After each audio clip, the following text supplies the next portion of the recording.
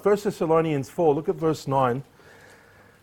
I know it's perhaps for some been a long day, maybe some a long week, but may God get a hold of us in these moments, amen.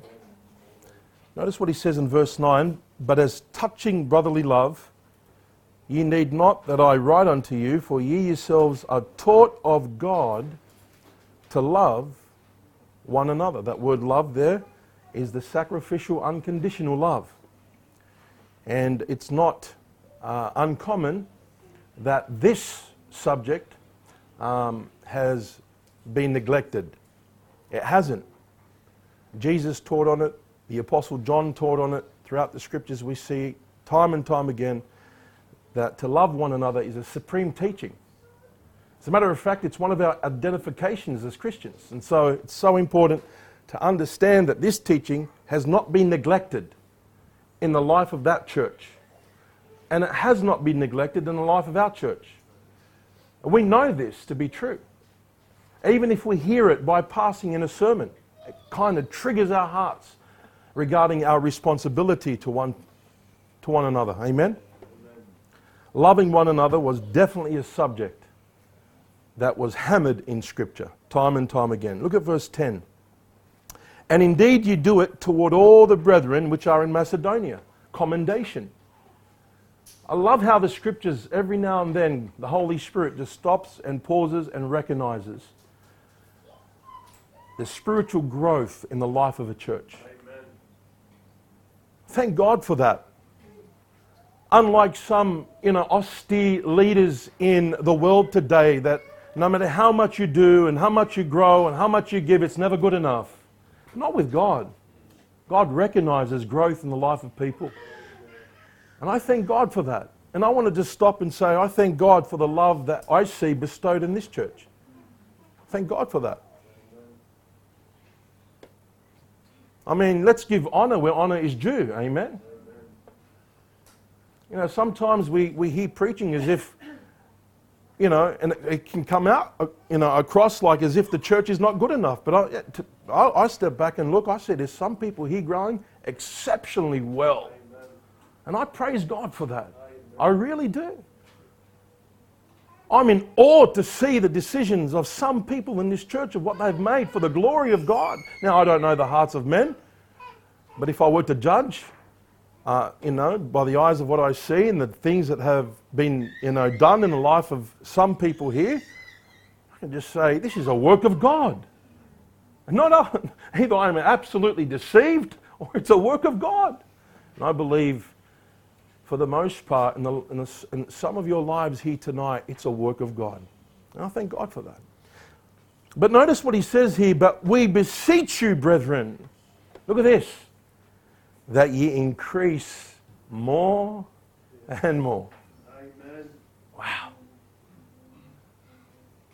We can all agree tonight that our love can be perfected. Yeah. And it can be on the increase. It can be abounding. Amen. We can't live in the past. We must continually press forward toward the mark. We must continue to grow to love God supremely and then one another. As a matter of fact, if we don't love God supremely, we cannot love one another. Tonight I would like to address the subjects, the difference between pure, authentic love and lust. Tonight I would like to kind of, contrast the difference because people get it confused. It can be mistaken. At times, lust can be mistaken for love. And I want you to try to, apply this in every area of your relationship. In the church, husbands and wives, perhaps even in the context of courting. In every area that you can think of, friendships, how that you can increase in love or your love being perfected or matured in any kind of relationship. I want you to see this. I want you to try to apply. I know the Holy Spirit's going to do it. I said, Lord, I just want your Holy Spirit to use these several things that we see in 1 Corinthians 13, these definitions, these descriptions of love, and thrust them in the heart of your people. You do what you do best.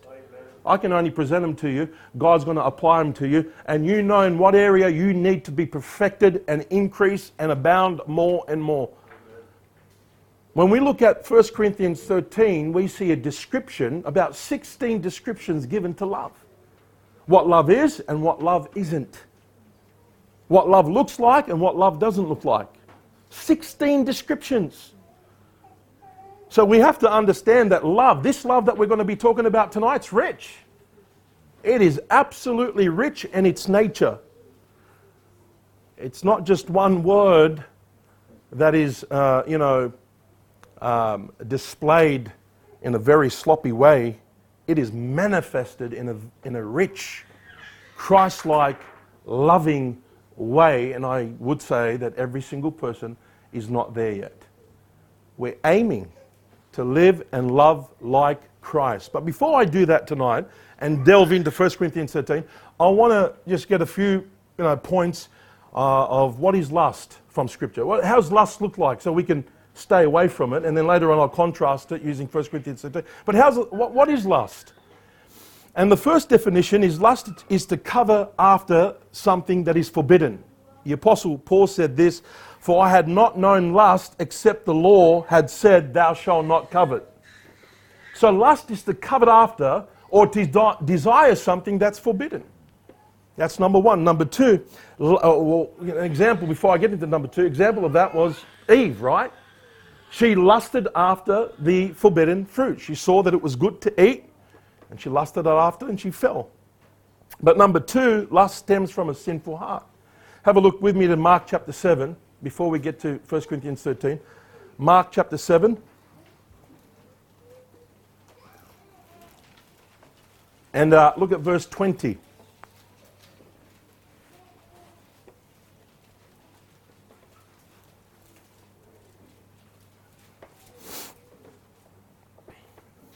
Jesus said, "That which cometh out of a man, that defileth a man. For from within, out of the heart of men, proceed evil thoughts, adulteries, fornication, murders, thefts." What's that word there? Covetousness. Lust. Lustful appetites. To covet after. It's a form of idolatry. Wickedness, deceit, lasciviousness, and unbridled lust.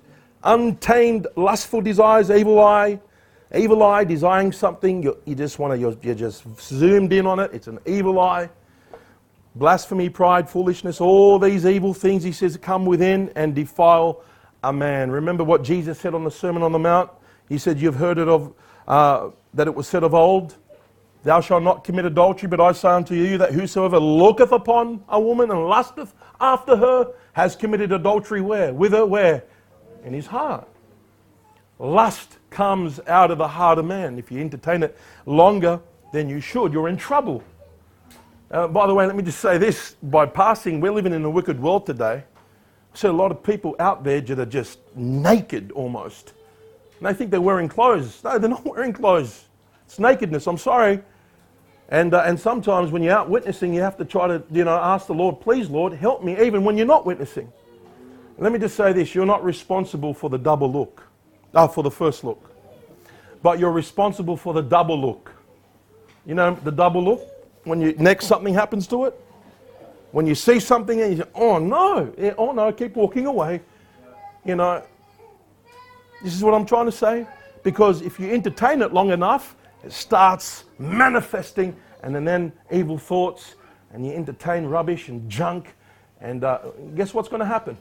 You're not going to love your wife like you should when you're thinking about wicked things in your mind and immorality.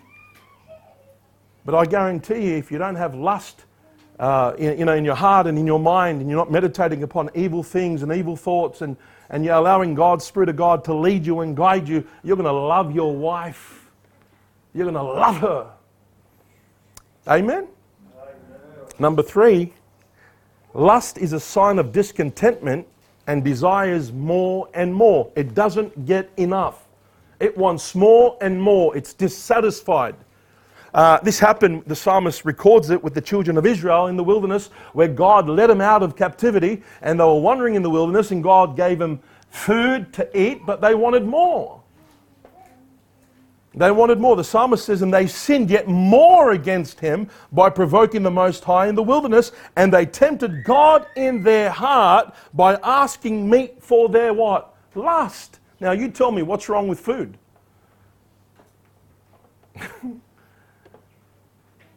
Lusting after food, well, they wanted more and more. Whatever God gave them and fed them wasn't enough. They'd rather and prefer the things that they had eaten in Egypt. What's this? God's brought us out of here in the wilderness to eat this? What is this? Aren't you thankful for your redemption? Like, aren't you thankful for where God has brought you? Aren't you thankful for where God will lead you? Do you understand what's coming? I don't think so. But that just exhibits a heart that's discontent. They forget the goodness of God. This is what lust is. It forgets the goodness of God. They just desire more and more. On the street yesterday, I say to people, you know God loves you. No, He doesn't. You know how many times you hear that? No, He doesn't. I said, yes, He does. He's given you those legs. Do you ever think about that God's given you legs to walk? You ever wonder about that? I mean, you see people walking, you think, man, it is an absolute amazing thing to see people walking. And you know who appreciates walking more? Those people that can't. And those people that are in wheelchairs. And those people that don't have any legs. I remember a football player. He got tackled. It was on the news. It was on 60 Minutes. And they actually tackled him to the point where he actually ended up paralyzed. They put him head first to the ground, ended up being in the wheelchair. And praise God, God allowed me to meet him in Newcastle and give him a gospel tract. It was a blessing. But he ended up being in a wheelchair. You know what he said in his testimony? He says, I don't care about football anymore. Just want to walk. Just want to walk. See how the basic necessities of life are an absolute, everything that God has given us, by the way, is a privilege. They're privileges that God has given us. But when you desire more, that's lust. When you desire more than what God willed for you, that's lust. And it may even be good things. When you're obsessed, and that's number 4, lust is obsessed with self. James says it very clearly. In James chapter 4 verse 1, from whence come wars and fightings among you?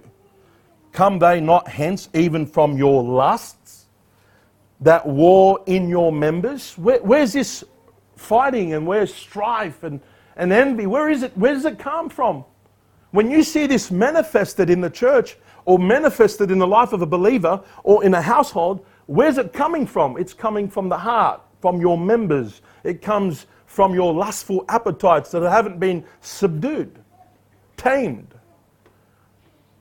Just want more and more. It's a discontented heart that is obsessed with self and never happy, never satisfied. He says, ye lust and ye have not. Ye kill and desire to have and cannot obtain. You're constantly living a life to get. It's the opposite of love, where love gives. And we're going to see that contrast soon. He says, yet ye have not because ye ask not, and if you do ask, you ask amiss to consume it upon your own lusts. You don't even ask God for it, but even if you did ask God for it, you know how far you are away from the will of God? That whatever you cry out to God for personal, lustful things. Ye adulterers and adulteresses, know ye not that friendship of the world is enmity with God? How far have these Christians, are far removed? How far? That they even have the audacity to ask God for more sinful lusts. This is one of the signs of the end times. One of the signs of the end times, that people will be lovers of pleasure more than lovers of God. And we see it happen rapidly. You see, the modern day movement churches today go and seek God, name it and claim it, to heap it upon their own lust. The prosperity gospel, eat your heart out, is manifested.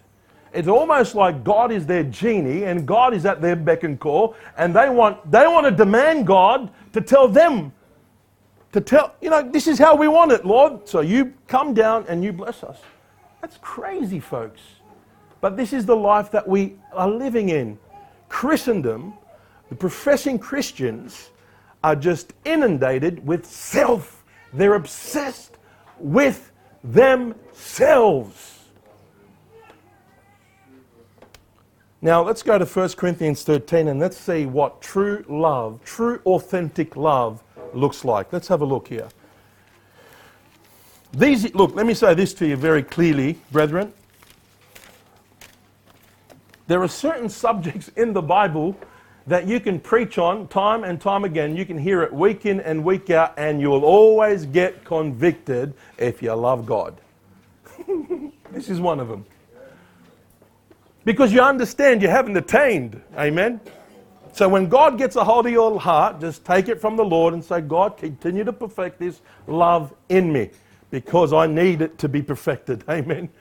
This is one of the passages, many passages. You can preach on certain subjects and you can say, man, oh boy. And you know what? You may be doing it. You may be, like we see here, but God wants to increase you. More and more, He wants to. So look, let me just say this to you. I want to encourage you tonight. I want to edify you tonight. And if you're not being edified and you need a rebuke, I want to leave that up to God to rebuke you in a certain area if you've been so selfish that you don't even have love. You've been drawing out, but never giving. I want to let God deal with you, but I want to edify the Christians here tonight. I want you to, if you can identify what love looks like and what lust looks like, then the Holy Spirit can give room in your life to say, I'm stopping. God's prompted me. I'm not going to entertain that. I'm drawing back. And that's how we'll look at it in a moment. That's how you walk in the Spirit, by the way. The Spirit of God ministers to your heart. You know what you should be doing. And if you continue to do something that is against God's will, against His Word, or against the Spirit's leading, then you are grieving God, or you are quenching the Spirit in your life. So I just want to encourage you today so you can try to identify the difference between love and lust, because they all, we can almost see, some people think that if they desire something and they want it and they get it, and again, this is in the context perhaps in courtship, I just want that person, I want that man, I want that girl, and if I could just get, and they do all the efforts that are necessary to get to where they need to, and they say, I just want to be with you. Okay, good. Why? So you can consume it upon your own lust, or have an opportunity to say, I just want to love that person. I speak out of experience, by the way. When I was courting Janet, I said, Janet, why do we have to wait for so long? Can't we just go to the pastor's office and just get it over and done with so I could just be with you? She goes, well, the dress. And I said, yeah, okay, I'm willing to wait. I love you, willing to wait. But I've asked her a couple of times, 2-3 times, I just want to be with my wife. Why does it take so long these days? Why do we have to do everything by tradition? Well, if you love someone, you what? Wait for them. How long did Jacob wait for? How long? 7 years. And you know what the Bible says, those 7 years, what did it feel like? Like it was nothing. Why? Because the Bible says he loved her. You're willing to wait as long as it takes because you love that person. And you want to be there with that person so you can love that person. Yes. From verses 1 to 3, Paul named about 5 spiritual gifts: tongues, prophecy, knowledge, faith, and giving. And he points out that without love to exercise these gifts, they avail to nothing. Paul uses himself as an example, by the way. He says, though I speak, he says, though I have, though I bestow. He uses himself as an example, the Apostle Paul. He says, if I have all these things yet have not love, I am nothing. In verse 1, though I speak with the tongues of men and of angels and have not charity, I become a sounding brass and a tinkling cymbal. What's he saying? If I have the gift of languages and I don't have love, I'm just a noise. The demonstration of true love, by the way, is a sweet sound. Amen. Verse 2. And though I have the gift of prophecy and understand all mysteries and all knowledge, and though I have all faith so I can remove mountains and have not charity, I am what? Nothing. I am nothing. What's he saying here? If he had the ability to preach and prophesy, discern and, unfold mysteries and have faith to remove mountains, but he didn't have this virtue, then he's nothing. He's not much. What's the test of Christian character? The supreme virtue of love. And then verse 3, he says, and though I bestow all my goods to feed the poor, and though I give my body to be burnt and have not charity, he says, it profits me nothing. If I give my money away, if I feed the poor, these are good things, by the way, and if I give my body to be burnt and I don't have love, charity, it profits me nothing. It's worthless and vain. Can I just say something to you? That Paul is not undermining spiritual gifts, or he's not undermining giving in this way, but like who was it? Amy Carmichael said that, you can give without loving, but you can never love without giving. People can do all sorts of things. People have natural abilities. We saw a glimpse of King Herod today, didn't he? He spoke in a very eloquent way, and the people marveled at the fact that this is almost God on earth. He didn't channel that, blessing to God. He took the glory, and what happened to him? The angel of the Lord immediately smote him. Now you tell me, where did this man get such ability? There are abilities in the world. There are things that people can do. There are exceptional brains out there. But if you do not have love, it's all for nothing. Love is supreme. It is king. There will be a time where Paul says that tongues will cease. Knowledge will vanish away. Prophecies will fail. Knowledge will vanish away. But what do we end up with? Love never fails. It'll always be there. From the beginning to the end. This is who God is. God is love. So Paul's not undermining spiritual gifts. As a matter of fact, it's our responsibility to stir up the gift that is in us, to use it for God's glory. But it must be mixed with what? Love. Because without love, it's all for nothing. Love is king. The word charity means loving action. Amen? Unconditional. It's a Christ-like. You see all these descriptions given in 1 Corinthians 13. You see him in Christ.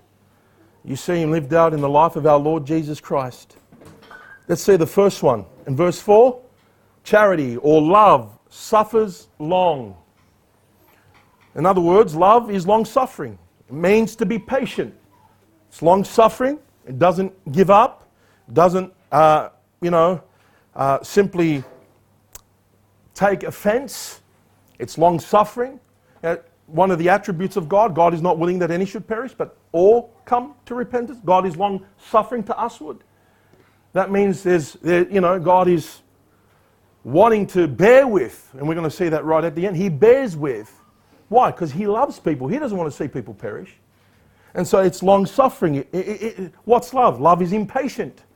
It's irritated, easily offended, holds grudges. You know what Peter said? Have fervent love among yourself, for charity shall cover a multitude of sins. Long-suffering. Next one is to be kind. What is that? Love is kind. Charity is kind. Be courteous, thoughtful, caring. It means to be gentle and generous. What's lust? It's rude and obnoxious. I'm just going to fly through these. Number 3, envies not. Love does not envy. Envy has a strong burning zeal of coveting. And that leads to complaining or murmuring. And it also leads to a competitive spirit. That's what we saw in all these 4 different points by the way of introduction. But love is content. Look, love desires to see the best in others. Actually, thanks God that other people are being blessed. Doesn't envy in a sense where they pout or they just perhaps even blame God and say, how come I'm not blessed like these people or that person? Love doesn't have an evil eye. It's single. And so lust has a competitive spirit. And it stems from carnality. If you look at chapter number 3, Paul says, for yet you are carnal. He says, whereas there is among you envy, strife, division. Where does that come from? Lust. That war in their members. And then have a look at number 5. It's not puffed up. Number 4. It vaunteth not itself. Verse 4. In other words, it's modest. It's modest. It's pure. It's genuine. Love does not boast. It doesn't parade itself. Listen, it doesn't take note. It doesn't glory in their accomplishment. Love does not seek the glory. In other words, it doesn't keep a record. Lust, however,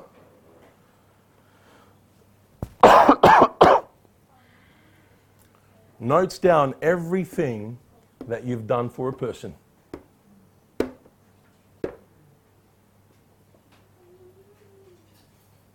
Number 5, it's not puffed up. Love is not pride-filled or haughty. Love is humble and it cares. It desires to encourage others for their sake and not for ego's sake. This love is authentic. Lust has a big head where love has a big heart. Paul the Apostle says to the Corinthians, knowledge puffeth up, but charity edifieth. Number 6, does not behave itself unseemly. Love is good and proper. Love is not unbecoming or unfitting or out of place. It's not inappropriate. It behaves itself proper. In other words, love has respect. Lust is disrespectful. It's disrespectful. Number 7, seeks not her own. Love doesn't seek her own. It's not self-seeking. It seeks the well-being of others. It esteems others better than self. Where lust is self-centered, again, it's obsessed with self. Number 8, it's not easily provoked. Love is calm, peaceful, patient. It's not easily threatened.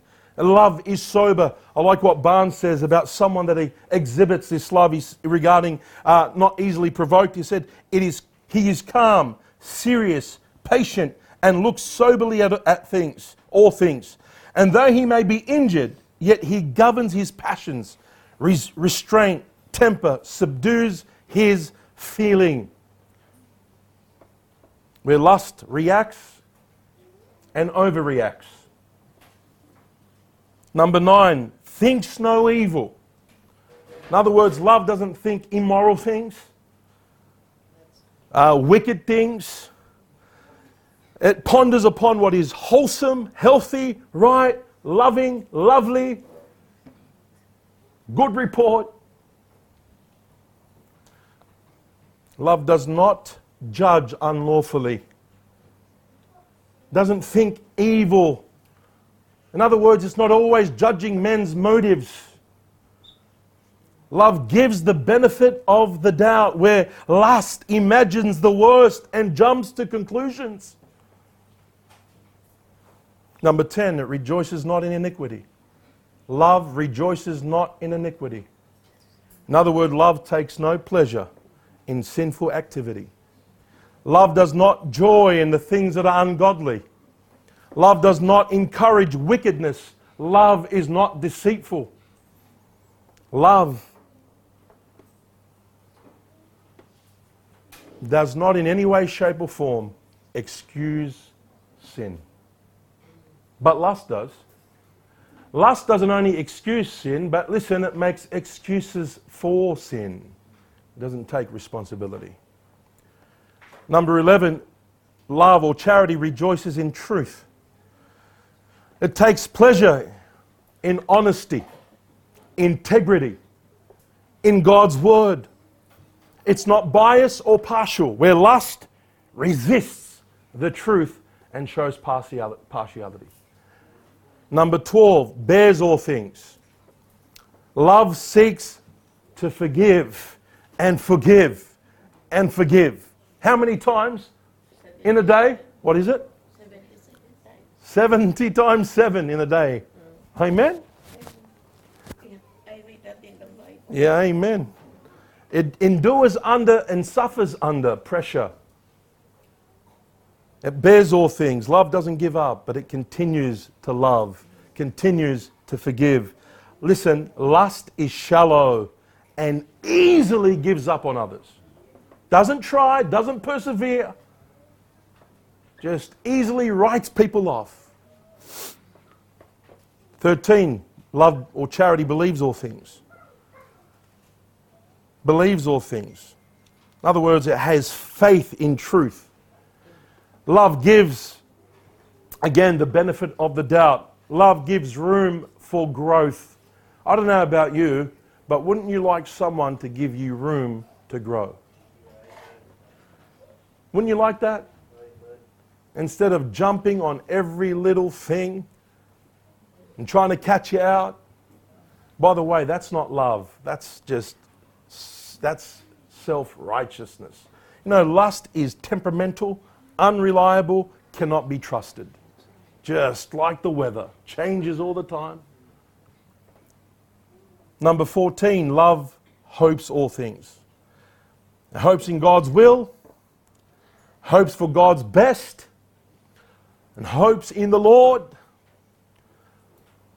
Has hope for others, wants to see others succeed and excel. It has hope. Where lust is, listen, hopeless. Hopeless! There's no hope. That's it. Always cynical and critical. Just hopeless. 15, endures all things. Love, charity endures all things. It's faithful. It keeps on. It's committed. Perseveres. Doesn't give in. Doesn't give up. It's committed. Where lust is unfaithful. Unfaithful. What does the Bible say about the unfaithful man? It's like a broken tooth and a foot out of joint. Cannot depend upon it. Brings pain. That's what lust is. But you know, the opposite is true. Love brings about a refreshment. When someone loves on you, your spouse, when they just endure with you, put up with you in a very loving way, I don't know about you, but that's refreshing. That is absolutely refreshing, to say the least. And by the way, that's how God forbears with us. God forbears with us, and God forbear with who? The Apostle Paul. And the Bible says that he was the first fruits of God's grace and mercy. And we ought to forbear one another in love. That's not just put up with a bad attitude. That's hoping all these things that we just saw. We want others to excel and grow. We hope God's best for their life. We do not in any way, shape or form want to see someone crumble, someone disqualified, someone fail. That's not love, that's lust. And it prides itself when it sees someone fail because it lifts themselves up. That's lust, my friends. That's not love. Charity never fails. Never fails. Love never fails. In other words, it doesn't give away. It doesn't drop off. True love, authentic love, will always conquer. How did God conquer you? How did God draw you? By love. I could not believe. When I heard the gospel and saw the cross that day, I could not believe. I believe it, but I was blown away, flabbergasted. I could not believe that there was a God in heaven that was willing to forgive someone like me. Amen.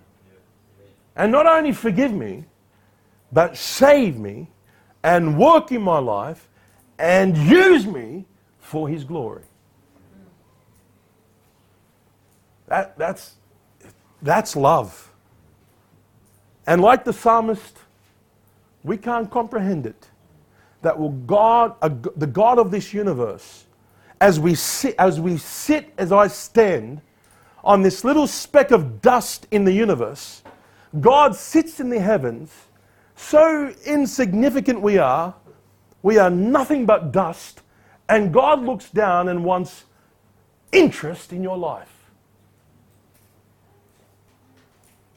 Yeah. That's love. Lust is it's almost spits in God's face. And guess what happens? He still loves them. And He's long-suffering. Can you believe that Judas among the 12, that Jesus would serve him and minister to him, even knowing what he was going to do? How would you... Listen, if you had foreknowledge like that, and you knew someone was going to not deny you, but betray you and put a knife in your back, would you still wash their feet? Wow. What kind of love is this? Authentic, out of this world kind of love. And that's the love that God wants you to have for your spouse and for your brother and your sister in the Lord. All these, hey, bear in mind, listen, love is not on the expense of truth. Love doesn't rejoice in evil. Love does not rejoice in iniquity, but rejoices in what? Truth. That's in there. I thank God that that's in there. It's not sloppy. It still has, character. So let's not throw that out the window and say, don't worry about that person. No, but it forbears. And I've always encouraged this church, listen, the door is always open for those people that we want to reconcile with. Always open. Never shut the door. Never shut the door for reconciliation. But it has to be according to God's truth. We can't throw that out the window. I'm not preaching on that today, but I believe I just needed to say that. Because God's love is not sloppy. It has character. It has integrity. Listen, it's sober. But at the very same hour, it is loving to no end. It doesn't throw a nose up. It's humble. It's meek. It wants to receive. It wants the best for that person.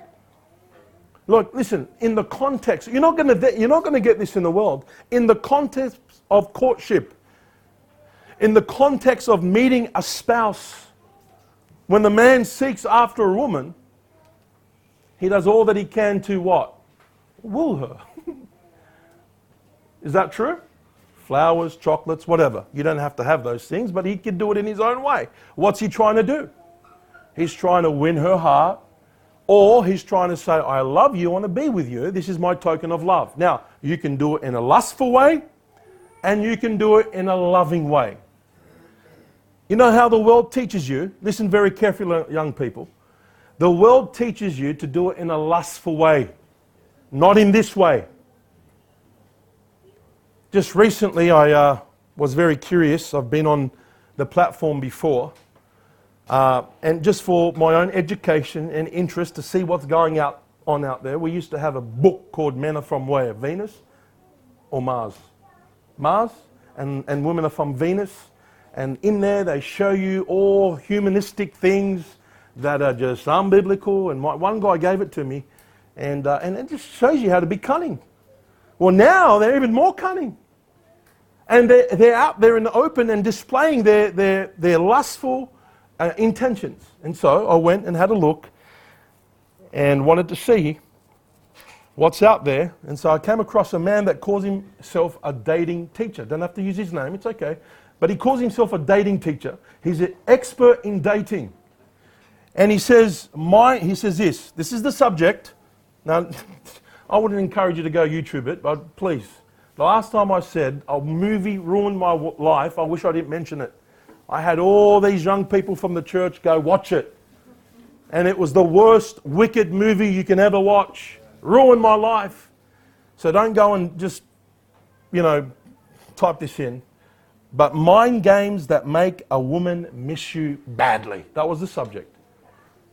Mind games that make a woman miss you badly. In other words, if you listen to him, want you more. This is the first thing. Don't show that person that you're needy. So number one, he says, and I quote, do not respond straight away to her text messaging. Let her hang for a while. So what's he trying to teach the people? By the way, this is not only in the world, this can come actually from the flesh. And God will never honor a relationship that plays games with people's souls. Never. Never ever. See the text? Oh, if I pick it up, if I respond straight away, she'll think I'm needy.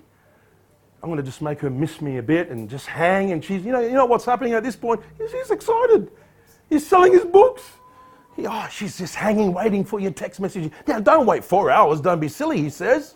Just maybe 15, 20. Give it time. What's that? He's teaching you how to be deceitful and lustful.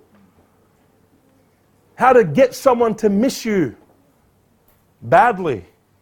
Second of all, he says, when you're on the phone, when you get that time to talk on the phone, you're beyond texting. If you're beyond texting, that's good. You want to aim to talk on the phone. When you're on the phone, be the very first one to hang up and say goodbye. Don't stay on the phone like you're needy and you don't want to get off. I didn't want to get off speaking to Janet. She always wanted to get off. She said, I don't like talking on the phone. I want to see someone when I'm talking to them. She wasn't doing that so she could woo me. She just didn't like talking over the phone. She said, I like talking to people face to face. Well, I used to sleep on the phone. That was me before. And thank God he helped me, gave me a wife that helped me. Praise God. But he said, don't you be the very first one to hang up. Oh, you want to go? You need to go? Yeah, I've got to go. Yeah. Oh, okay. And then it puts a desire for her to continue to talk to you. She wants to talk. She can't wait for the next phone call. But if you just hang and she goes and you keep calling, it's just like, oh, this guy's a pest. No. You want to get her to just think about you, I think, oh. Now, do you understand what's taking place here? Listen, this can take place in any relationship. This can take place in any relationship, in a work environment, listen very carefully, in a church setting amongst brethren, and husband and wives. It doesn't have to be in the context of courtship.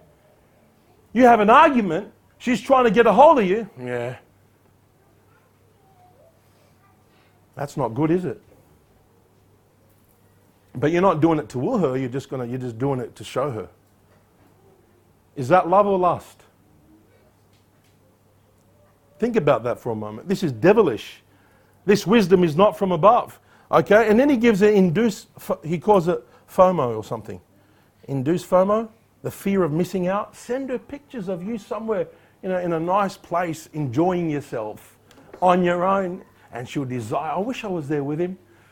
Put it on social media so when she looks at your social media, she can see. Man, you're enjoying your life without her. Isn't that crazy, folks? That's crazy. That's manipulation. Eat your heart out. That's lust. That's flesh.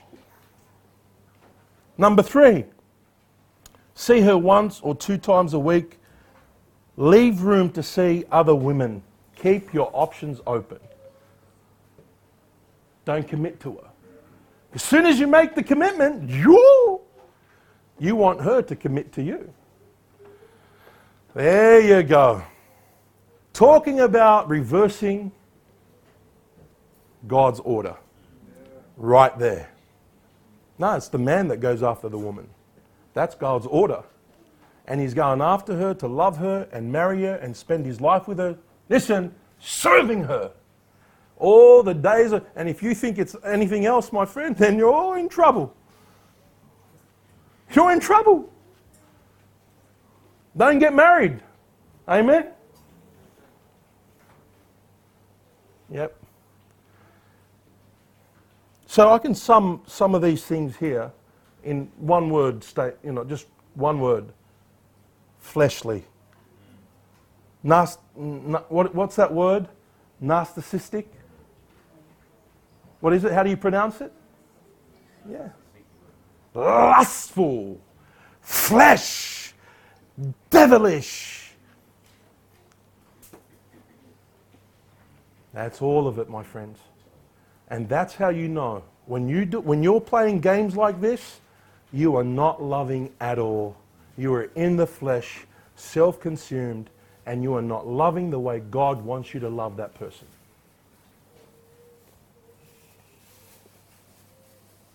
Lust versus love. Listen to this. Lust is selfish while love is selfless. Lust protects self while love prefers others. Lust is infatuated while love is sacrificial. Lust is desperate while love is patient. Lust worries and frets while love waits. Lust brings depression while love brings joy. Lust acts by emotion only while love is led by action. Lust wears out over time, love never fails. Lust desires self-glory, but true authentic love seeks to glorify God. And the world doesn't know anything about that. But we should. We should. You know, lust is the product of the flesh. But love is the product of the Spirit of God. I want to close with this. Go to Galatians 5 and we're done.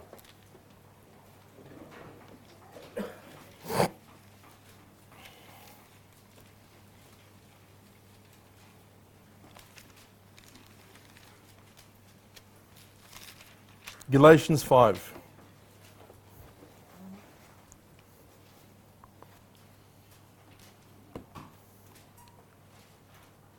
Look at verse 16. Look what the Apostle Paul says to the Galatians. He says, "This I say then, walk in the Spirit, and ye shall not fulfill the lust of the" what? Flesh. For the flesh, look at this, lusteth against the Spirit, and the Spirit against the flesh, and these are contrary one to another, so that you cannot do the things that ye would. So there's a constant battle taking place. The flesh wants its way, and God, through the Spirit of God in your life, wants His way. Who are you going to yield to in that hour? Because the temptations are real, and they're there. And as I said before, the temptations is not necessarily sin, it's yielding to the temptation. It's fulfilling that lust, that wicked thought, that wicked motive, that immoral thinking. It's yielding to it where I can just say, no, I'm not going to do that. The Spirit of God has prompted me. I'm going to just come under. I'm going to come under the Spirit of God, and I want God to lead me. And you know what? There's an art to that, because you can be in and out of the Spirit throughout the day. And you know what? You can tell the difference. Just the little frustration that you may have, because remember, love is not frustrated. If you have a little frustration in your heart towards your wife or your kids, you need to come and say, Lord, forgive me. Forgive me. At that hour, at that moment, that's walking in the Spirit. If you've failed, a bad thought comes in your mind. Discontentment. murmuring, complaining at that hour, at that moment. Don't leave it. Don't let it go. There's a battle taking place. And the longer you leave it, the harder it gets. Your day gets worse. I guarantee you. You live in the flesh, more lust. Prayer's not going to do it. You're not going to pray in the Spirit of God unless you come and you confess your sins. For God delights in the prayer of who? The upright. The upright. One that is sensitive to his sin, and the Spirit of God's His job to show us when we're fleshly. It's not irritated. I'm just going to the minute kind of sins of the Spirit attitude, because we should be beyond. I mean, brethren, honestly, for the most part here, we should be beyond, some evident sins in our lives. You say, what do you mean? Don't let the sun go down upon your wrath. I mean, come on. If you're going to be grumpy and you're going to have a bad attitude, and you're going to wait to the next day to get it right, man, don't leave it that long. You've always heard it. Keep short accounts with God. Keep short accounts with your brethren. Listen, keep short accounts with your spouse. Don't leave it long. You can't. Look, none of us in this room can afford to be walking in the flesh. It's just a downward spiral from there. We must continue to walk in the Spirit of God. And when we walk in the Spirit of God, we're sensitive to sin, and we're willing to confess, and we're willing to say, not my will, but thine be done. Work your love in my... I don't always have to have my way. I can yield to some things. I can. They're contrary, the Bible says, one to another. I can yield to some things that is... I'm not compromising my faith or my walk with God. I don't have to always... I can yield. I said, no problem. No worries. Look at verse 18. But if ye be led of the Spirit, ye are not under the law. Now the works of the flesh are manifest. Look at this. Which are these? What are they? Adultery. Whoever looks upon a woman and lusts after her in his heart is committed adultery, right? Okay. Fornication. Uncleanness. There it is there. Lasciviousness. Idolatry. Witchcraft. Hatred. Variance.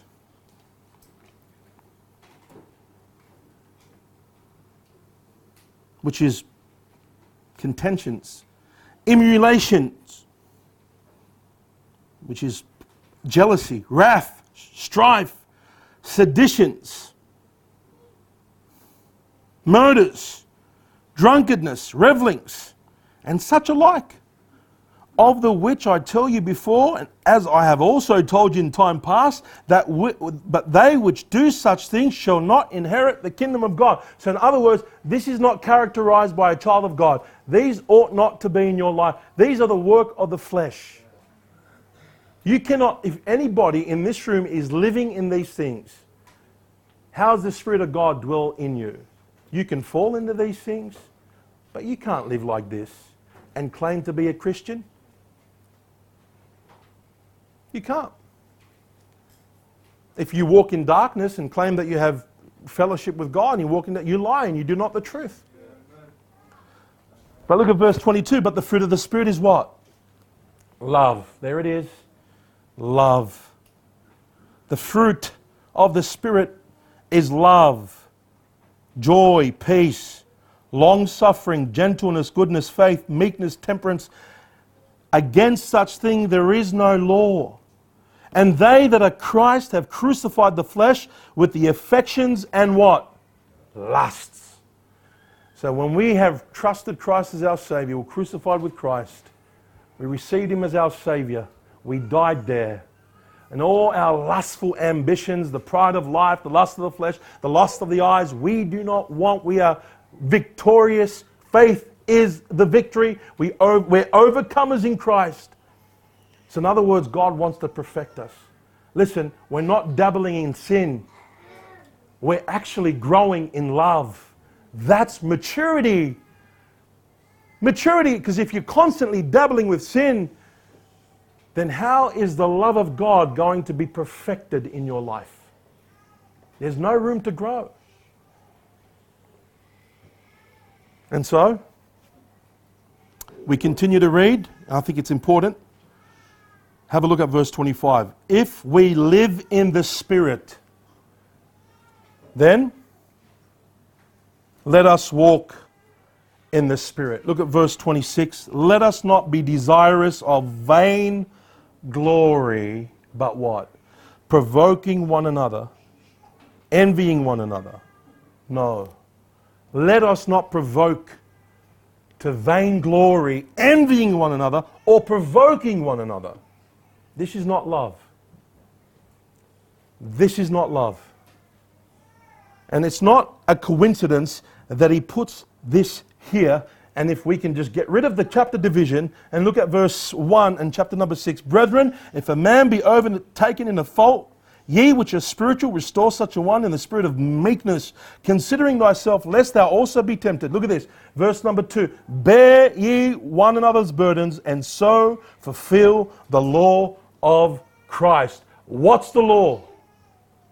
Loving one another.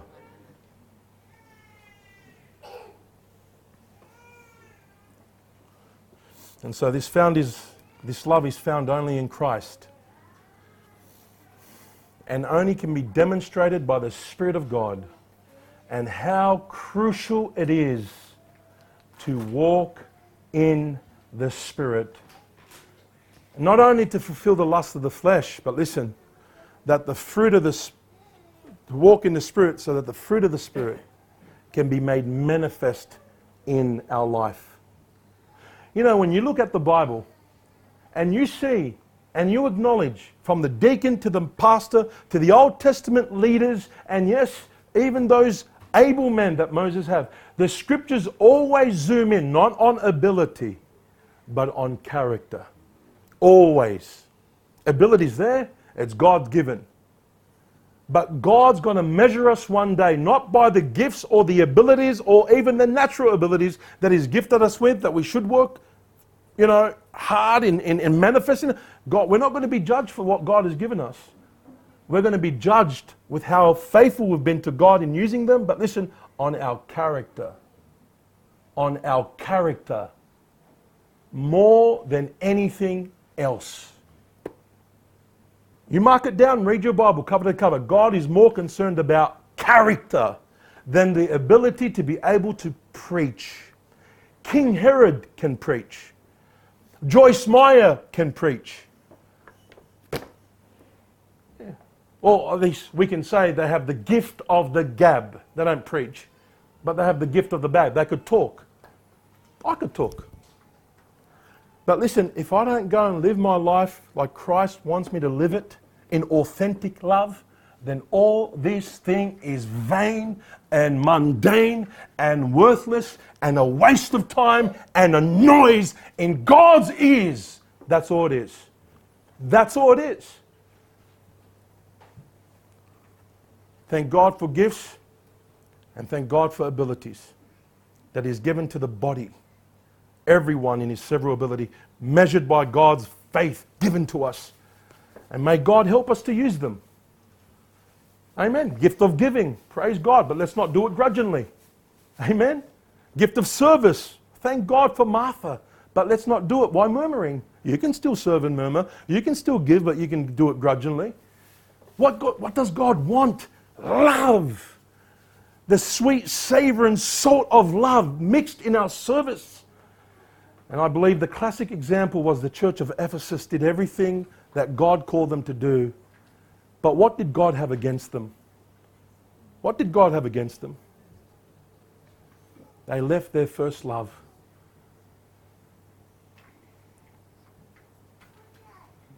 And I pray that none of us in this room will be guilty of that. Because you know what? If we leave our first love, then how is the love of Christ going to be manifested in our life to channel out to others? Our service will be dry as a biscuit, distasteful, won't last long at all.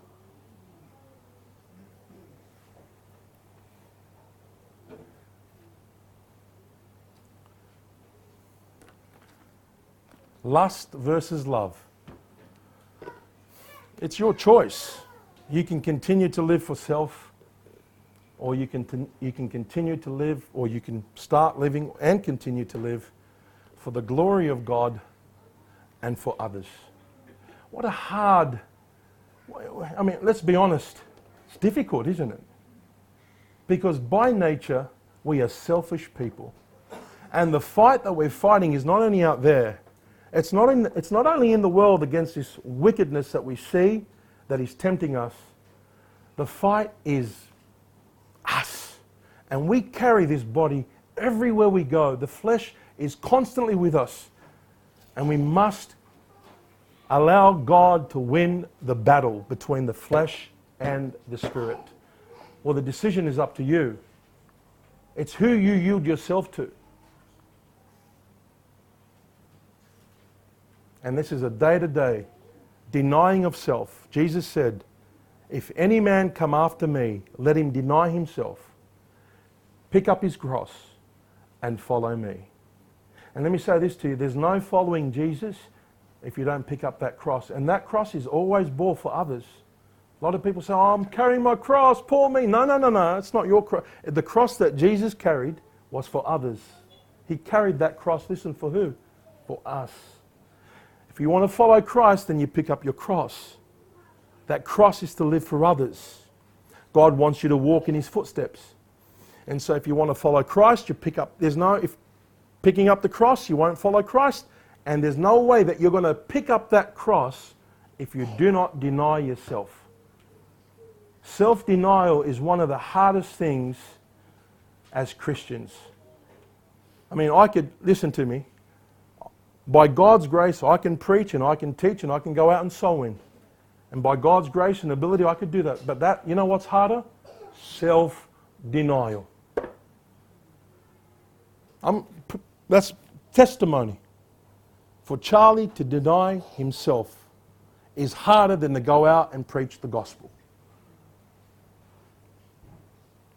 May God help every one of us here tonight to make sure that our service for God is mixed with His love, that would be a sweet smelling savour to God. Amen? Walk in love. Walk in love as He hath loved us and gave Himself an offering and sacrifice for us. May God help us walk in love. Not in lust, but in love. Let's pray.